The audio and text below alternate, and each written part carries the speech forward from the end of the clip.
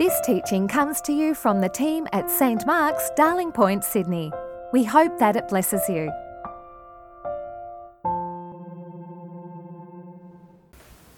Father, you sent your Spirit to inspire the Scriptures. Send your Spirit to us as we think of them, that we will hear your voice, see you more clearly, be inspired to follow you more closely. In Jesus' name, amen.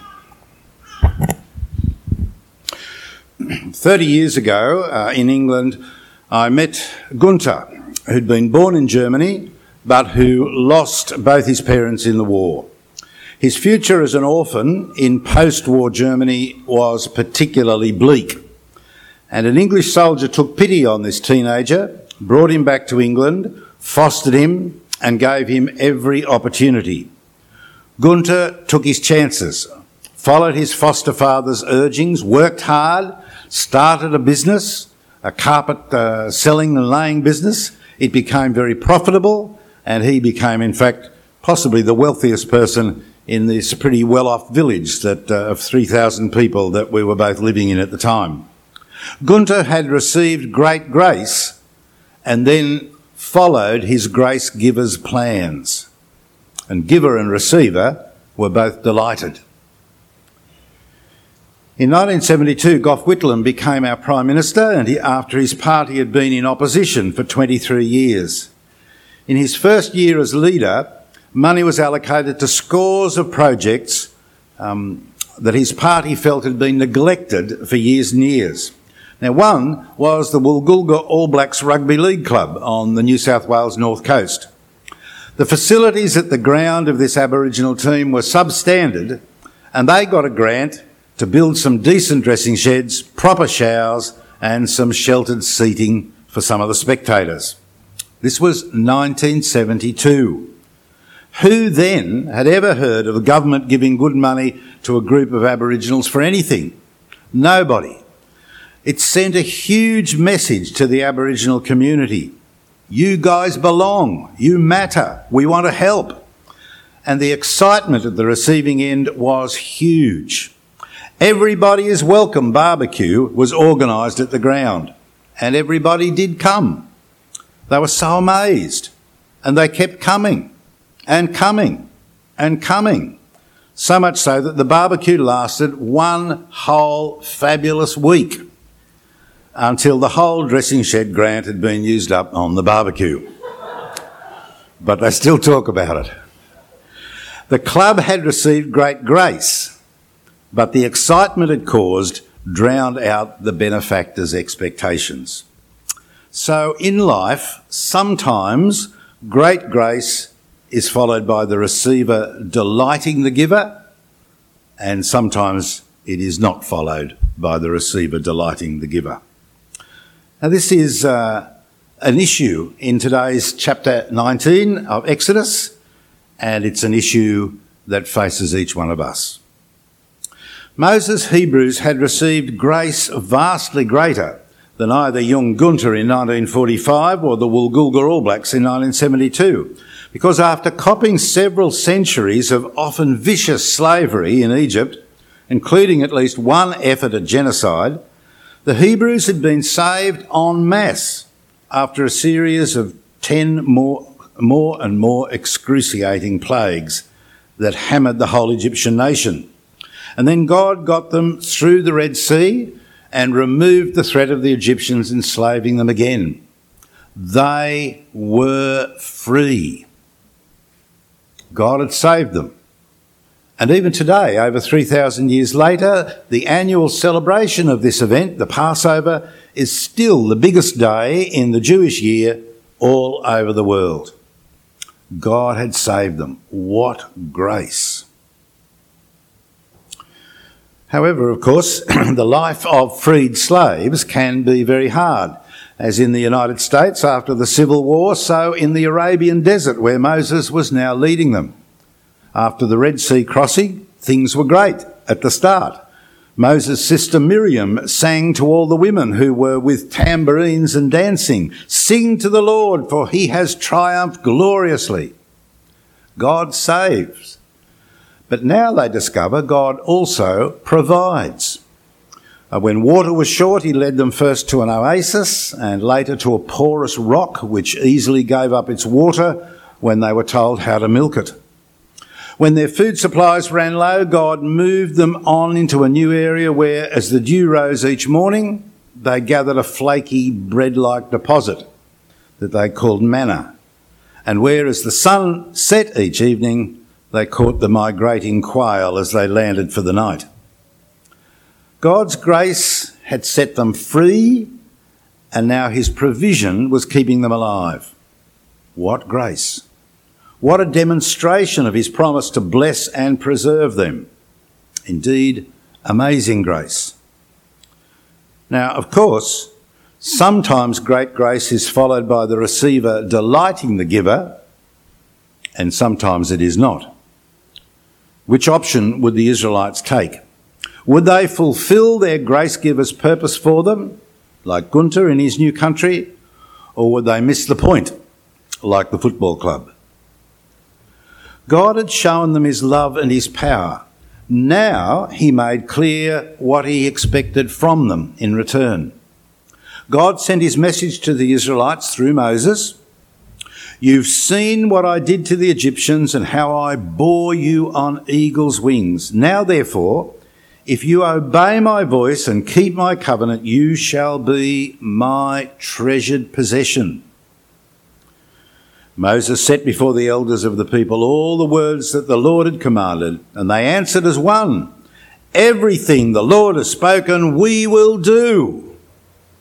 Great response.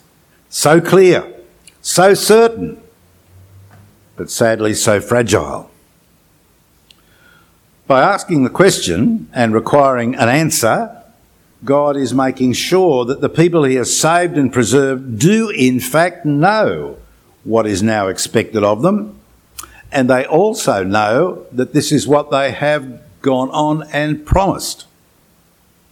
No room left for ignorance or indeed for indifference. Well then, what did God, this great grace giver, want from these people whom he had saved and provisioned? He says to them in verse 6, you shall be for me a holy nation. And you can sort of see them and hear them saying, yep, that's us, fine, count us in, whatever you say. But it may well be that they did not really understand what they were promising, to be a holy nation, obeying everything that God has required them to do. It is not an uncommon human frailty that we say something and think we understand it and think we mean it, but when really we're well away from that position. And maybe that's where the Israelites were. All professional rugby league players in the NRL are lectured about what is and what is not acceptable behaviour. They are informed that the sponsors who contribute a big slice of their wages will not tolerate misbehaviour. This has been the score now for quite a number of years. It is almost a formal part of their introduction. They go to lectures, they sign documents, they know they must behave well, they engage in discussions and role plays, and so it goes on. But despite this, across our recent summer, out of the 500 or so professional players in the 16 clubs, there's about 10 of them have behaved either viciously or stupidly in either domestic or alcohol-fuelled situations. Now, as their season is starting this weekend, some of them are sitting on the sideline, unpaid, uncertain, in disgrace, because they've been accused of bashing a partner or bringing their game into disrepute. They have made serious undertakings, but then had forgotten them. Absolutely. Somehow it just had not sunk in. How human. Were Moses' Israelites paying more attention to their undertakings than it seems some of our footballers do? Well, the indications so far have not been all that encouraging. But just first of all, what is involved in being a holy nation? What does holy mean? The rock-bottom foundation meaning of the word holy is dedicated to something to the absolute exclusion of everything else. That's dedicated. That's holy. McKell Park down the end of Darling Point Road is holy because it is dedicated by the government strictly and solely for the work of public recreation. So it cannot be used for anything else, no matter how worthy. McKell Park cannot, for example, be turned into a car park or have a school built on it. It is holy to recreation, dedicated to something to the absolute exclusion of everything else. And the Israelites were to be holy, not to recreation, but to God. So on the one hand, they were to please him, and on the other, they were to totally ignore all other gods. When the Ten Commandments came, just some days after this event, they started with, "I am the Lord your God who brought you out of Egypt, out of slavery. You shall have no other gods besides me." Now, this is the foundation of being holy. And sadly, for the next 7 centuries, the Israelites would find it extremely difficult to keep. In fact, they would fail that commandment. And the signs, even back here with Moses, were not all that encouraging, despite, and it's hard to sort of believe it, it would seem, from our comfortable position, looking back to their position, living through it, despite what God had done, prizing them out of the iron grip of the Egyptians, and amazingly protecting them ever since and extraordinarily providing food for them in a very hostile environment, they still have their doubts because they are so focused on their own needs and their own situation, they seem to be almost oblivious to the almighty, unlimited power and love of this God who saves and provides. You almost want to say, how could they be so blind? Until, of course, we look in a mirror at our own lives. They are so wrapped up in themselves and their problems, they seem to actually overlook God. For instance, just 3 days after crossing the Red Sea, back in chapter 15, and Miriam's song and the excitement, we read the people complained against Moses because they were short of water. A month later, chapter 16, the whole congregation of the Israelites complained against Moses because now they were hungry. Chapter 17, at their next camp, they again complained, for once more there was no drink. At every stage, the people forgot this extraordinary escape that they had just been given from slavery, and instead they were complaining. Of course, at each stage, God came to the party over and over again, as he had promised to protect them, but the penny was slow to drop for them.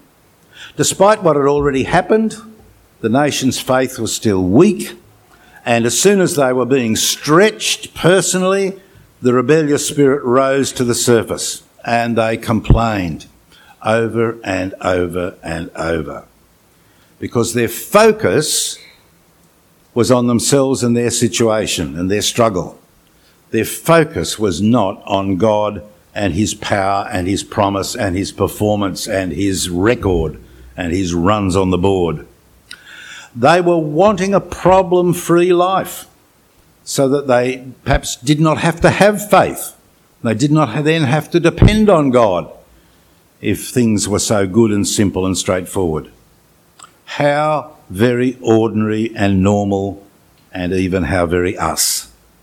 But of course, that's not at all the way to be a holy nation.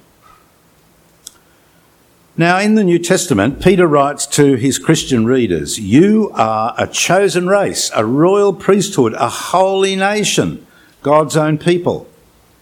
This is deliberately the same term as God used of Israel. The church today is the new Israel. What God was expecting from the people of Israel in Moses' day is precisely what he's expecting from all of us today. Nothing less. Because in Jesus, he has saved us and provides for us. Without God's intervention, the Israelites would never have escaped from their very efficient slave masters. Without Jesus' death for us on the cross, we would never have escaped from the results of our sin, the results which we could not shake off any more than the Egyptians could shake off their slave masters, because we can't wipe them out. We can't forgive ourselves. We are their slaves until Jesus takes our place, pays for our sins, releases us from our slavery. So now, we, the church, are the holy nation. We are called to do everything the Lord calls us to do. Being holy means deliberately and conscientiously obeying God's instructions and trusting Him to provide what we need. But our society is so self-absorbed, it's no wonder that faith is scarce, even in us. Now, life is not about us. It's about being holy for God. It's why we exist. It's the source of peace. Which of these two descriptions best describes you, do you think? Which picture sounds more like you? I live my pretty respectable life, following my conscience, mostly, and earnestly calling on God when I have a serious problem. Or I regularly ask God if He has something He wants me to hear or to change or to take up. One way is life in the comfortable rut. It's where the Israelites of Moses' day would like to have been. And the other way is part of being the holy nation, where God wants us to be. Sometimes great grace is followed by the receiver delighting the giver, and sometimes it is not. I've received amazing and great grace, and so have you. Am I following this grace by delighting the giver or by disappointing him? Am I, like young Gunther, following his benefactor's vision, or am I more like the football club, which quickly forgot the vision of its benefactor? Are you deliberately, actively living as part of the holy nation? Because what a privilege. Live it with delighted zeal. It's what you were made for. Thanks for listening. Please visit our website at www.stmarksdp.org to subscribe to our new episodes, browse more resources, and find more information about the community of St. Mark's.